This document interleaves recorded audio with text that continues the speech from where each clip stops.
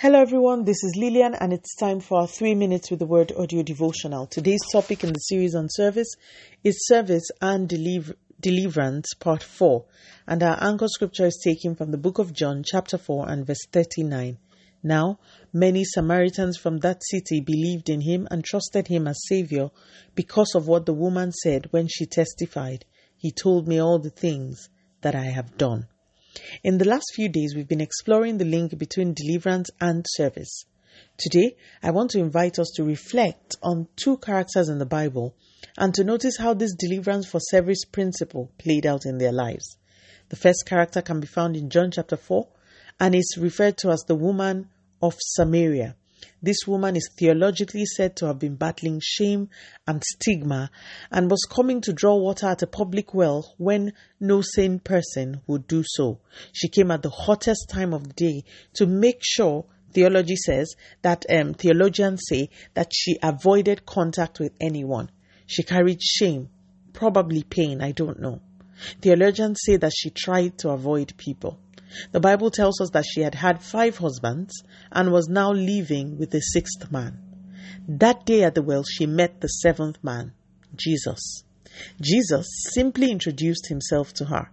"I am the Messiah," he said.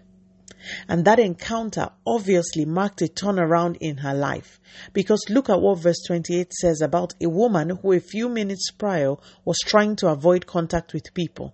The Bible says, "Then the woman left her water jar and went away to the town, and she began telling the people, 'Come, see a man who has told me everything that I ever did. Can this be the Christ?'"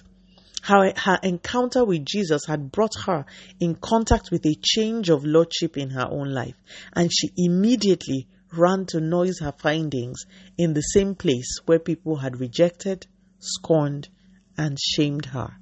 She began to serve immediately. The second character I want us to reflect on is in John chapter 5. This man had been sick for 38 years. With one encounter, Jesus toppled the leadership of Satan over his life and healed him. But listen to the chilling words Jesus spoke to him in John 5:14. He said to him, "See, you are well. Stop sinning, or something worse may happen to you." In other words, Jesus was saying, "I have broken the government of Satan over your life, but there are no vacuums in the spirit. So if you continue doing as you like, Satan will come back and you will be worse than you were before I healed you.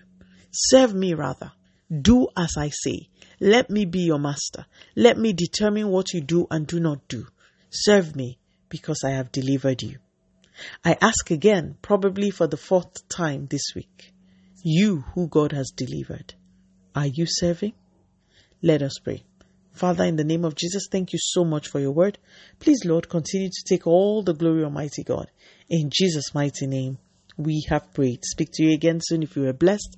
Please drop me a line on audiodevotional@yahoo.com or on our website at www.3minutesaudiodevotional.com. You could also follow us on Facebook, Instagram, YouTube, and Twitter at 3 Minutes Audio Devotional. Remember, wrapped up in God's word is all you need for your change to come. Love you and bye.